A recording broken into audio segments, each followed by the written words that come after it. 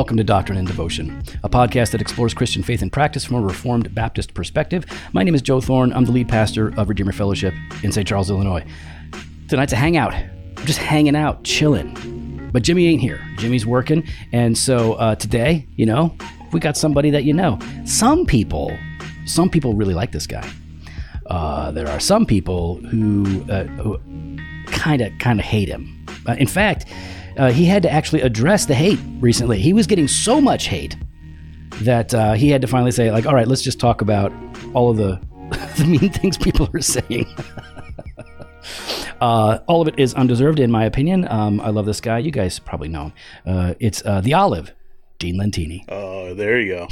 I don't know, Joe. I might rename the show now. I got too many people sending me all kinds of pictures of olives. I kind of love it. I can't. I'm going to sneak up there in the spring and plant an olive tree in your yard.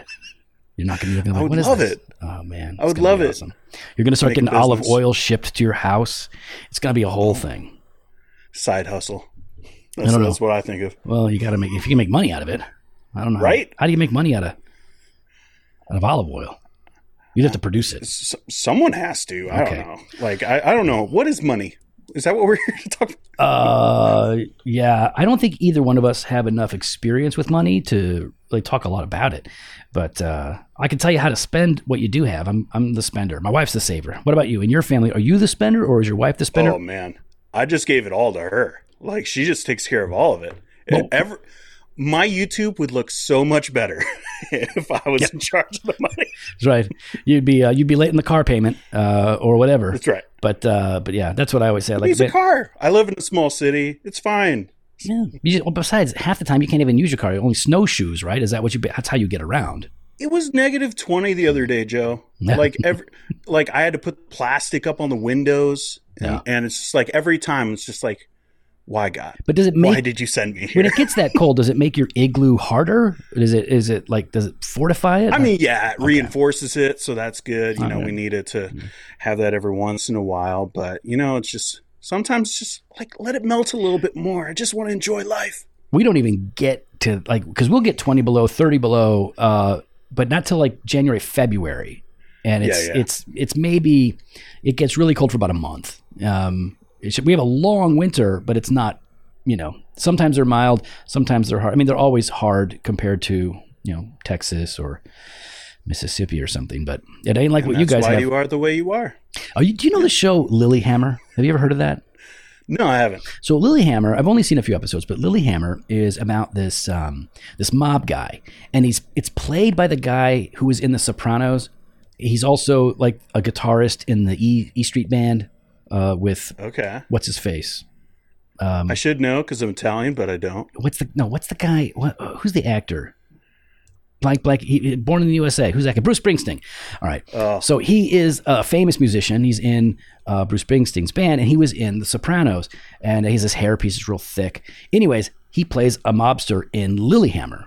And in Lilyhammer, no connection to The Sopranos. But I'm not advocating y'all go out and watch The Sopranos. I'm just saying. You heard it. That's where it's from. Okay, probably did. It's good. And it's then, good and godly. So this guy, he goes into the witness protection program, and he says, I want to go to, I forget, but it's like Norway.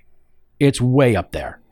And he goes in there, and he has to learn how to speak the language and live with these people, and he's still trying to operate kind of like a mobster. It's pretty interesting. But yeah, there's this whole scene early on in one of the episodes where he has to navigate with snowshoes. Yeah, it just makes me, anytime I see anything like that, I just think, do it all the time. Dean. It's not that hard. Yeah. It seems like a workout I don't want to do. I've never worn them, to be clear. So if you guys don't know Dean, who I'm talking to, Dean is an American who is now an expat. Is that what we would say?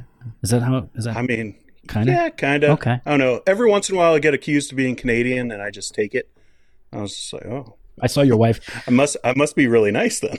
I saw your wife correct somebody listen, Dean is American. He lives here now, but he's only lived here for a few years. We live here, but he's from America. He grew up in America. What's wrong with you people? I like that. Well, it's the people who want to do all the politics and they're talking about politics. And anytime I chirp in, it's just oh, he's Canadian. He doesn't know anything. It's bro, I just got up here. I know. I grew up in the States. Okay. I know who Bruce Springsteen is. Yeah. See, that's good evidence. I thought you would say something like, I can't hear you over the sound of all my free healthcare. What'd you say? Oh, yeah.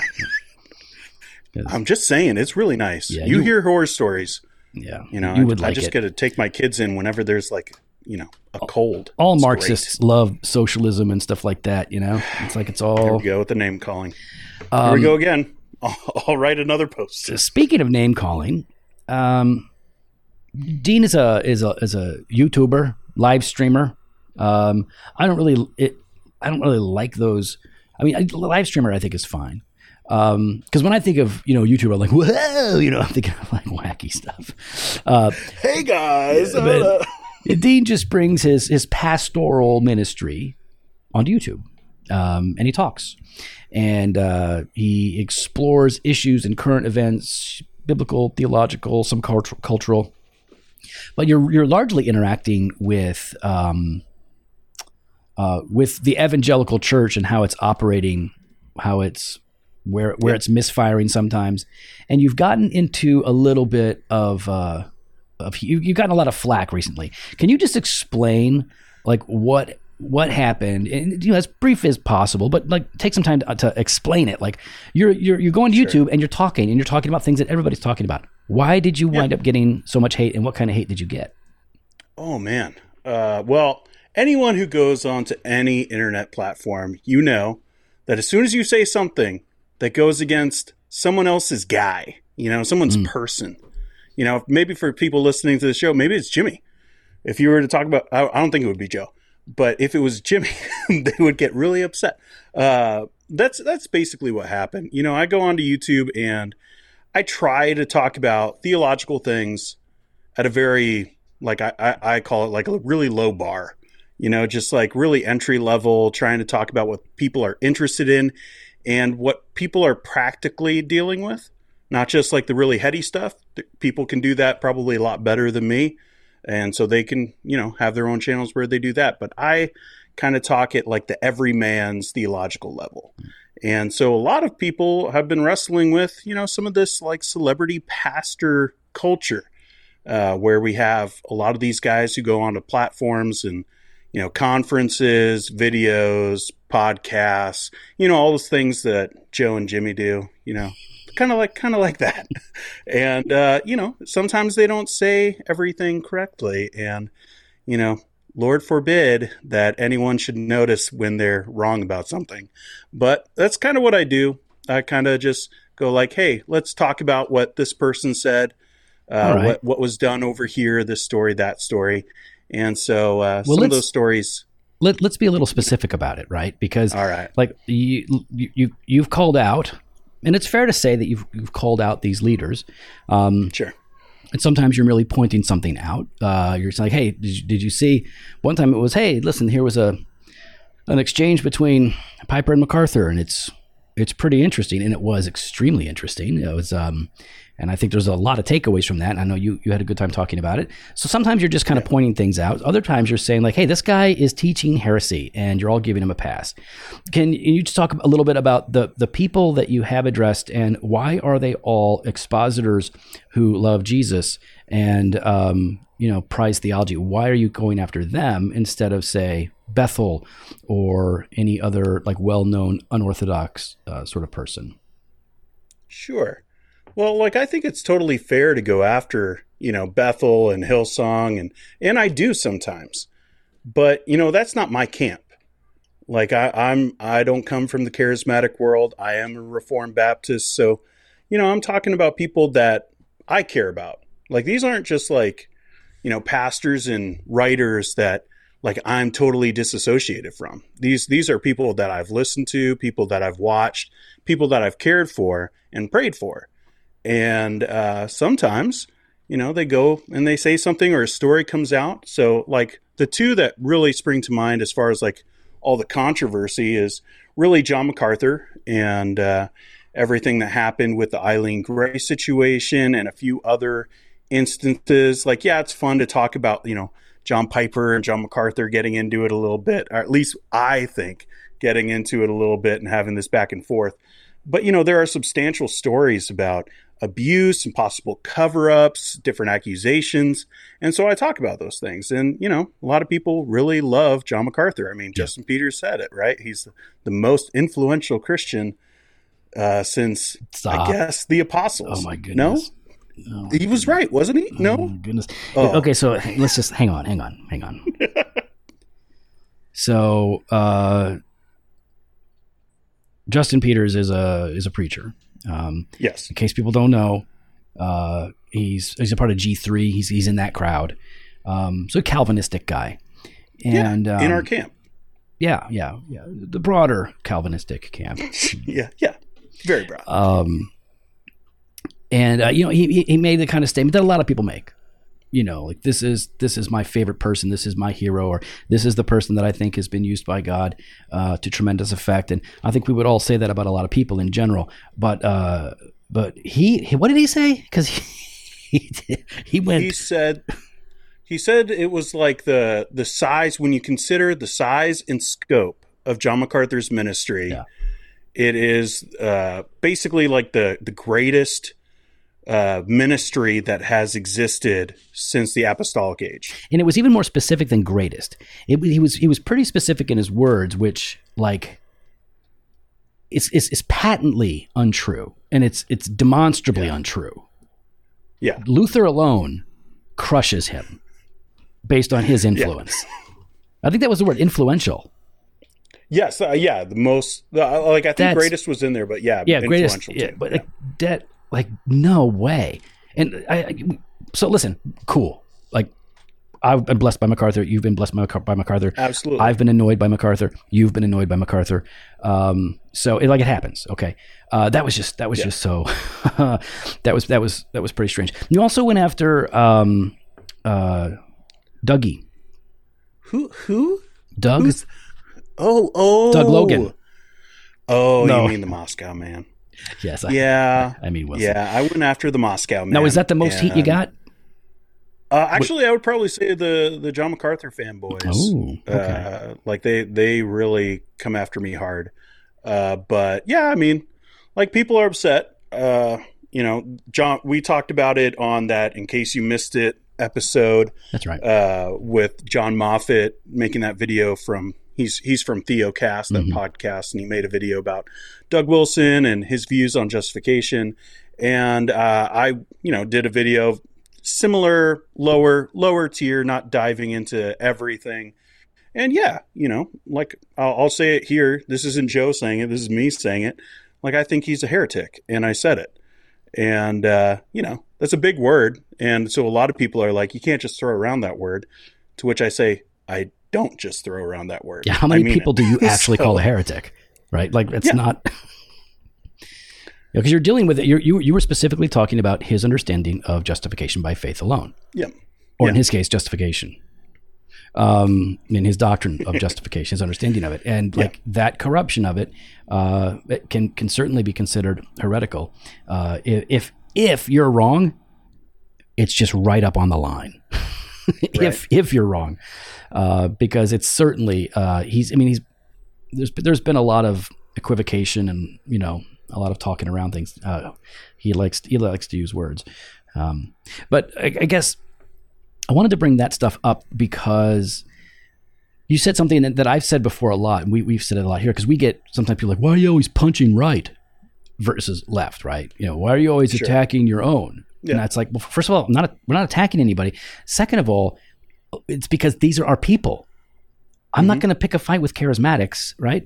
But if one of the people that uses language and titles that are a part of the group that I'm a part of, and they're acting a fool, then I feel like I need to say something, right? If I'm being a fool, I want somebody. Well, in the moment, I probably won't want them to, but I need somebody to call me out. And the most effective people to do that are people in my own group. Outsiders generally don't want to listen. I mean, you don't want to generally listen to outsiders coming at you, even if they're right. It's just a bit harder. But yeah, we have a vested interest. And so I wanted to talk to you, and we're just going to hang out anyways, but I thought, like, why don't we record this and talk about the different forms of drift, right? Because, people always talk about drift, liberal drift, which is a thing. right? That's not that's not a red herring, right? Like people drift to liberal theology. It happens, right? You see churches go in that direction. And they talk about drift, they talk about downgrade. Everybody likes to talk about downgrade. Calvinists like to talk about downgrade because of the downgrade controversy in Spurgeon's life, right? That was a very big deal. There were, people were denying inerrancy and infallibility of Scripture. They were denying hell, the eternality of hell, and things like that. So promoting universalism. So Spurgeon was addressing specific theological downgrades that were happening among his people. Right, these were things that were happening among Baptists. So again, why are you talking? Why are you punching right? Like we're not punching, but we are addressing people. We're addressing people that are close to us, right? But there's also a downgrade in other directions, right? So if there is a liberal corruption, maybe this isn't the best way to say it, but I've been thinking there's also a conservative corruption. The Pharisees weren't liberal, right? Yeah. The Pharisees were conservative. They were conservative. So you can have a conservative drift as well. And the reason I think that this is important for me to think through, and I think for everybody else, is because we are so conditioned to think conservative good, liberal bad in every sphere, that when you start to talk about, that's conservative drift, a conservative downgrade, people are like, well, how is that possible? How could you have a conservative downgrade? And so let's be really clear. Like when we talk about theological conservatism, like conservatism in general, at a principle level, we're talking about conserving, maintaining what we have. We don't want to lose orthodoxy, right? We want to conserve our theology, our history, our tradition, all that stuff. Liberalism tends to let go and become progressive. So conservative theology, meaning orthodoxy, you need to stay put. You don't want to drift from that. You want, if you have drifted, you want to drift back to it, right? Or run back to it. But there are forms of conservatism in my mind that definitely remind me of some of the abuses that we see in Jesus' day. And this, I'll get to the point. There is a downgrade today where people, I think, are conflating the kingdom of God and the kingdom of man, where they are expanding the mission of the church to be not just to make disciples, but to rein in culture, if not to rule over it. I think that there is an exaltation of politics, and not that we shouldn't be politically engaged, but an exaltation of politics in the ministry mind and practice of some of our leaders that is at best distracting from their primary calling. So those are some of the things that I'm seeing, and I'm wondering, do you see conservative corruption in ways that you see liberal corruption impacting the church? Oh, I mean, absolutely. I mean, like because you know my channel, but anyone who would come to my channel is basically what my channel is all about. Because again, like it's really easy to point out the errors in the world, and I would consider, liberals to like who are on the far left theologically, like they're part of the world. And so like, it's really easy to look at those guys and say, here's where they're wrong on this, this, and this. And it's a lot harder to look in the mirror. And I think like when we're talking about things that are going on amongst conservatives, like Joe, you're a conservative, I'm a conservative. Yeah. So we're talking about ourselves. And, it's really hard to look in the mirror and say like, here's where I'm wrong. But talking about the world, it's really easy to point out their faults. And so when we do that, when we're trying to just like look at them and see what they're all doing wrong, like it's just too easy. And sometimes we can get lost in that easiness of just, it's here on, well, not here, but on YouTube where I live, like that's, you got channels all over the place who are just looking at, oh, culture is wrong here, here, and here. And then they don't want to say anything about what's happening in their own camp.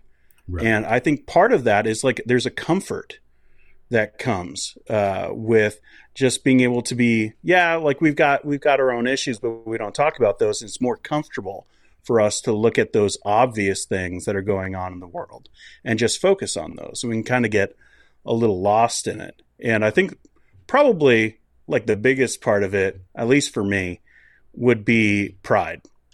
Like we can get bloated in saying like, we are just so good and we got our theology right. And maybe sometimes we need to actually look at that.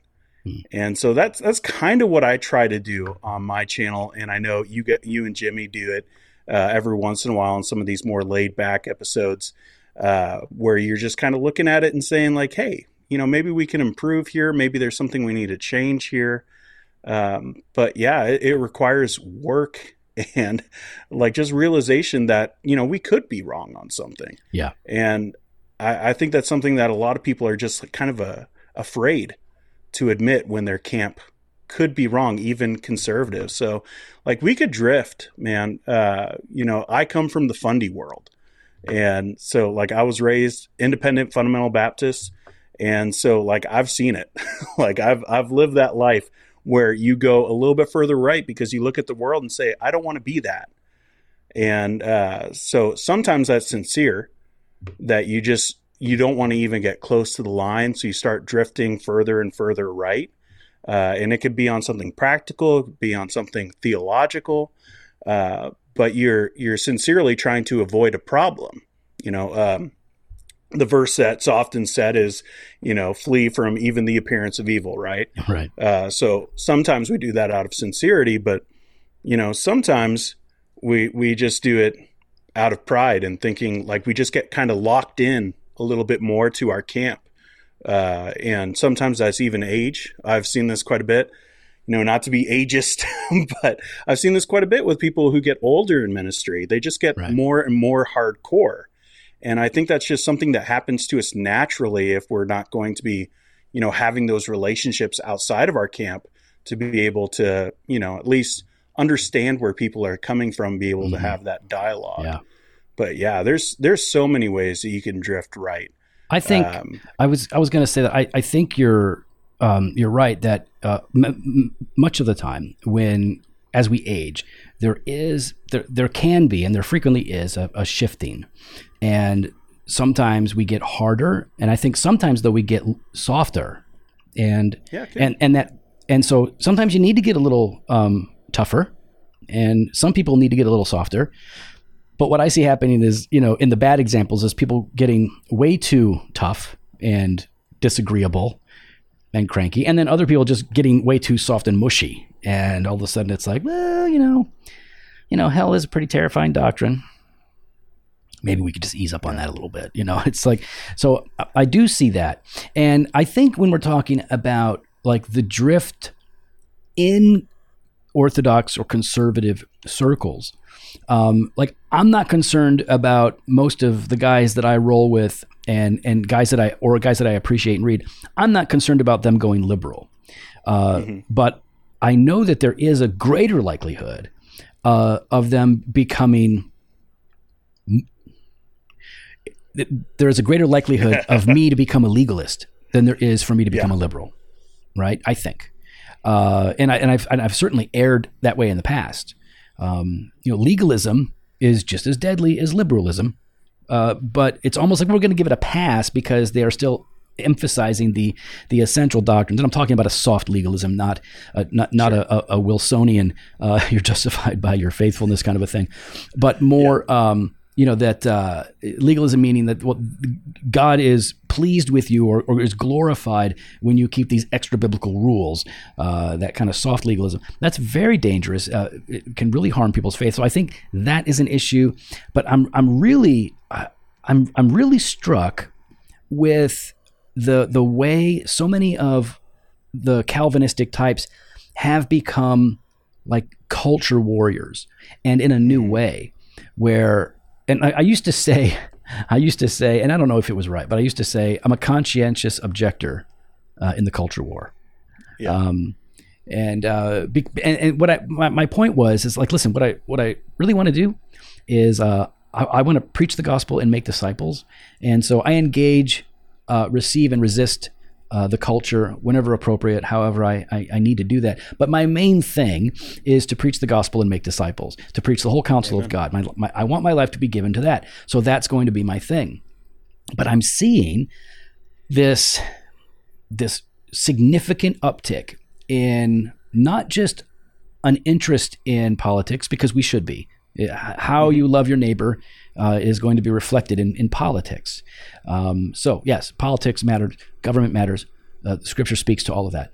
But there seems to be an intensification among some Calvinists that are going in such a way as to promote a kind of Christian nationalism. I know when some people say that they mean one thing and another person means another. I'm talking about like the genuinely ungodly, deadly versions that I'm reading and seeing people talk about, listening to them. There are some really bad examples of this, and I tend to see it like reflected in, like, so this guy Wolf wrote a book on Christian nationalism that I think is an absolute train wreck. But I also be honest, yeah. But I also like here's what's interesting to me.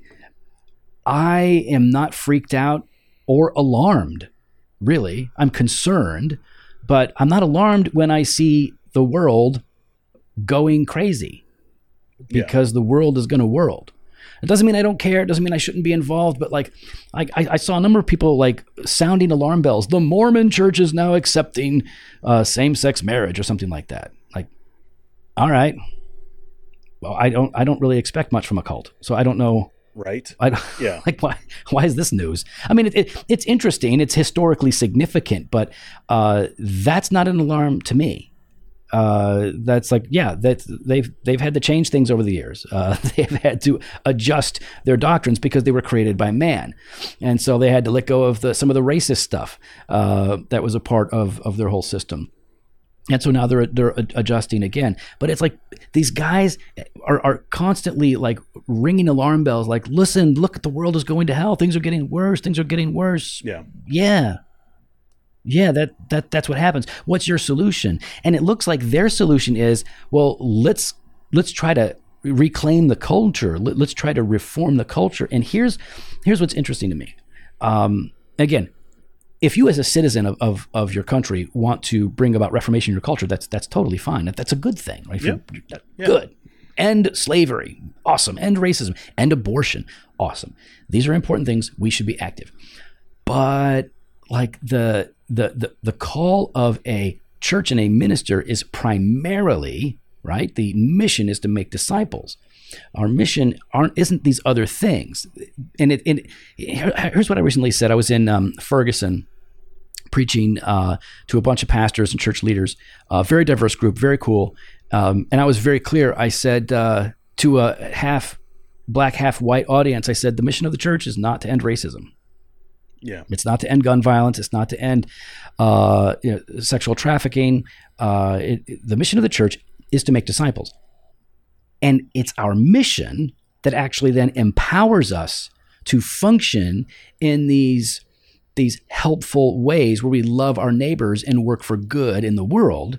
So the mission is clearly up front and center, and it empowers us then as individuals or churches or whatever to get involved. But it just seems to me, and listen, this isn't true of everybody, but it seems to me that there are some where the political sort of fighting, the posture, the way that they go about it is reflecting more of the war between Newsmax and CNN rather than the church and the powers and principalities that we're supposed to wage war against. And so I'm just curious, like, when you're in Canada, but you're keeping track of your homeland, you're watching there. Do you see in your experience? I mean, I'm older than you, so I've had longer time to observe these things, but it doesn't mean that I'm accurate in my observation. Do you see, from your perspective and from your vantage point, an increasing politicization, if I'm saying that right, in American churches that is more than what it was in the past, or is it just different than what it was in the past? Well, I don't know if I could say that I see more of it. like I guess so, but in a probably a different way than you, Joe, because again, like I can't help where I came from. So like growing up in the IFB world, like politics were talked about all the time. Like pastors would hand out, who you should vote for. And I understand that that happens outside the IFB world, but it's such a huge part. And I view that as an attachment to legalism. It's much easier to like dole out the moralism for everyone else rather than actually focusing on where I sin and how I need to mortify my own sin. So what I'm seeing, what scares me, is that I'm seeing those legalistic just leanings, I guess, from the IFB world, kind of coming out in other circles and kind of like spreading. And up here in Canada, like we're not talking about whether the Constitution was inspired or not, but we're still talking about Christian nationalism up here as well. Yeah. And I think that's part of it is, I think I forget the stat, but it's like a crazy percentage that lives right next to the U.S. border. So we're like geographically, obviously, we're influenced by the United States, but also just, as a culture, we are impacted. So we're dealing with very similar things, maybe not on such a big scale, but absolutely I see it happening more. But I view it as coming from like just that legalistic thing of being able to be like, I can tell you where you're wrong without having to tell or even to admit to myself where I'm wrong. Yeah. And actually having to deal with my own sanctification. I view Christian nationalism as a misunderstanding of sanctification. Like that you are, through the Holy Spirit, supposed to mortify your sin. But it's through the Holy Spirit, not through your own hands. And I think legalism is when you try to kind of snatch sanctification out of the hands of the Holy Spirit. Right. And I view that happening on a national scale with Christian nationalism. It's weird, right? It's weird because, some of these versions of Christian nationalism are just repackaged theonomy. Sure. And listen, some of our listeners some of our listeners are upset by the dismissive tone that I have when we talk about theonomy. And so I can certainly do a better job because of how I talk about it, because I know that there are smart, godly people. And one of my dear friends who recently passed away, member of our church, godlier than I will ever be, he was a theonomist. But you know what? Wasn't a jerk. He was really nice. He was really cool. Anyway. But like this idea of instituting, God's old covenant laws, across, multiple countries and places to govern the people, where now we begin to consider whether, what's the degree to which we punish heretics. And so like so I find it strange because on the one hand, like you think about Canada, what's the likelihood of Canada experiencing a complete reversal and becoming a theocratic Christian nationalistic country? It's like 0%. Okay. But is it any better of a chance in America, really?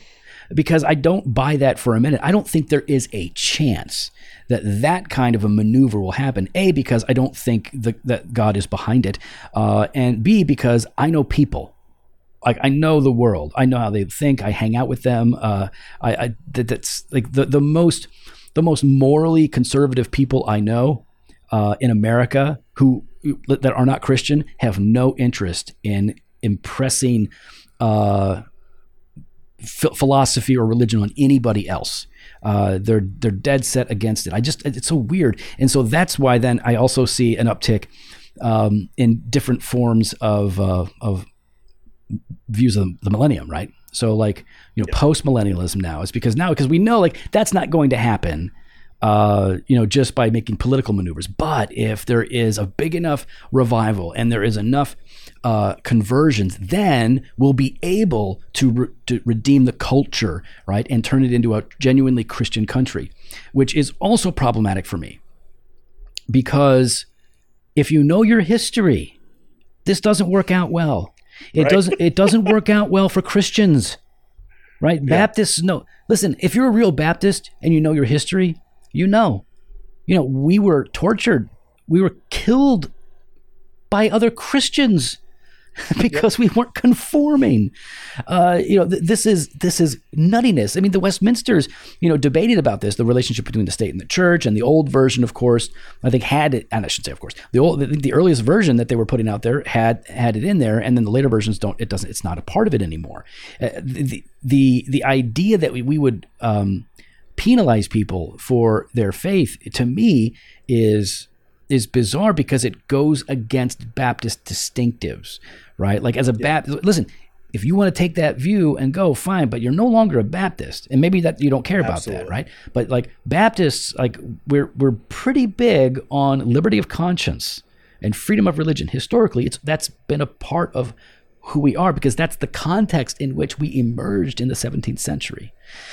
So I just find it so strange that people want to move in this direction, and it just seems academic.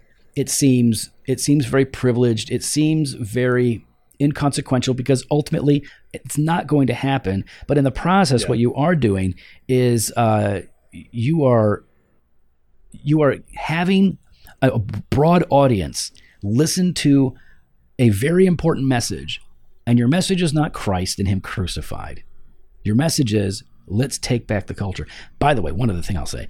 I was always troubled and made fun of my fellow Acts 29 churches when they would see things like, oh, our mission is to redeem the city.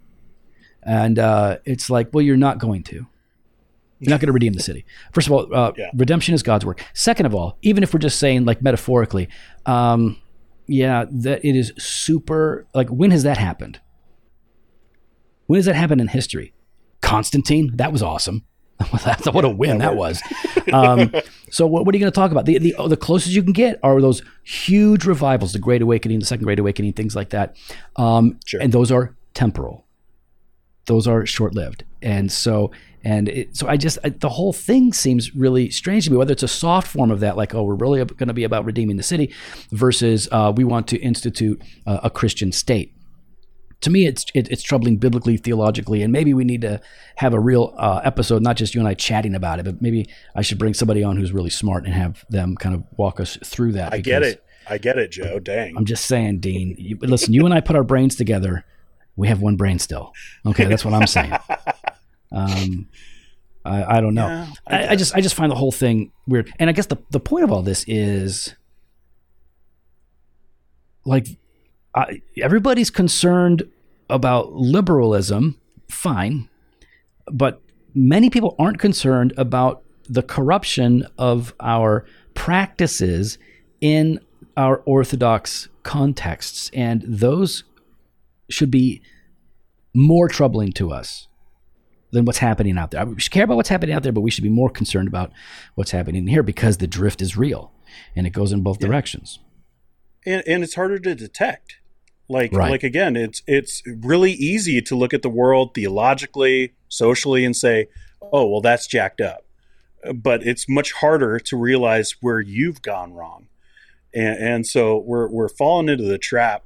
Yeah, I agree with you in that it does seem academic in that, it's ivory tower kind of talk that I don't think we'll ever have like that much, like it won't have legs, I don't think, of being able to actually get, like, will this city, like we're talking, I mean, like, just to be honest, like we're talking about Moscow, Idaho, and saying like, will this town turn into like this little like Christian city state kind of deal? It's called a cult, but like, go ahead. Well, yeah, but it's don't like, care. I mean, it's Moscow, Idaho. Yeah. Sure, like through the internet influential, but like we're not talking about like, oh, New York State is full of Christians, like we're talking about these little groups getting together and talking about, wouldn't it be great to rule, to make the laws for the land. And yeah, again, it's super easy to be like, yeah, I would love to dictate what the pagans do.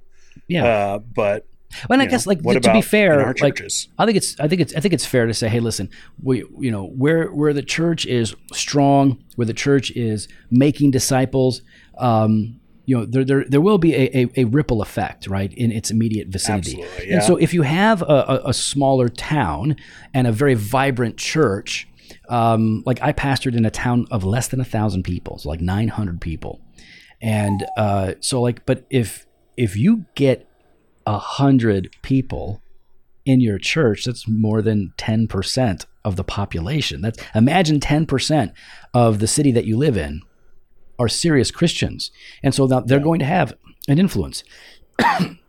So I think that that's fair, and we shouldn't be against like having that kind of an impact. And like, yes, we want to end abortion, right? Not because we want to take away people's rights, but because we want to protect people's rights. We want to protect the right to life, the right of the unborn children.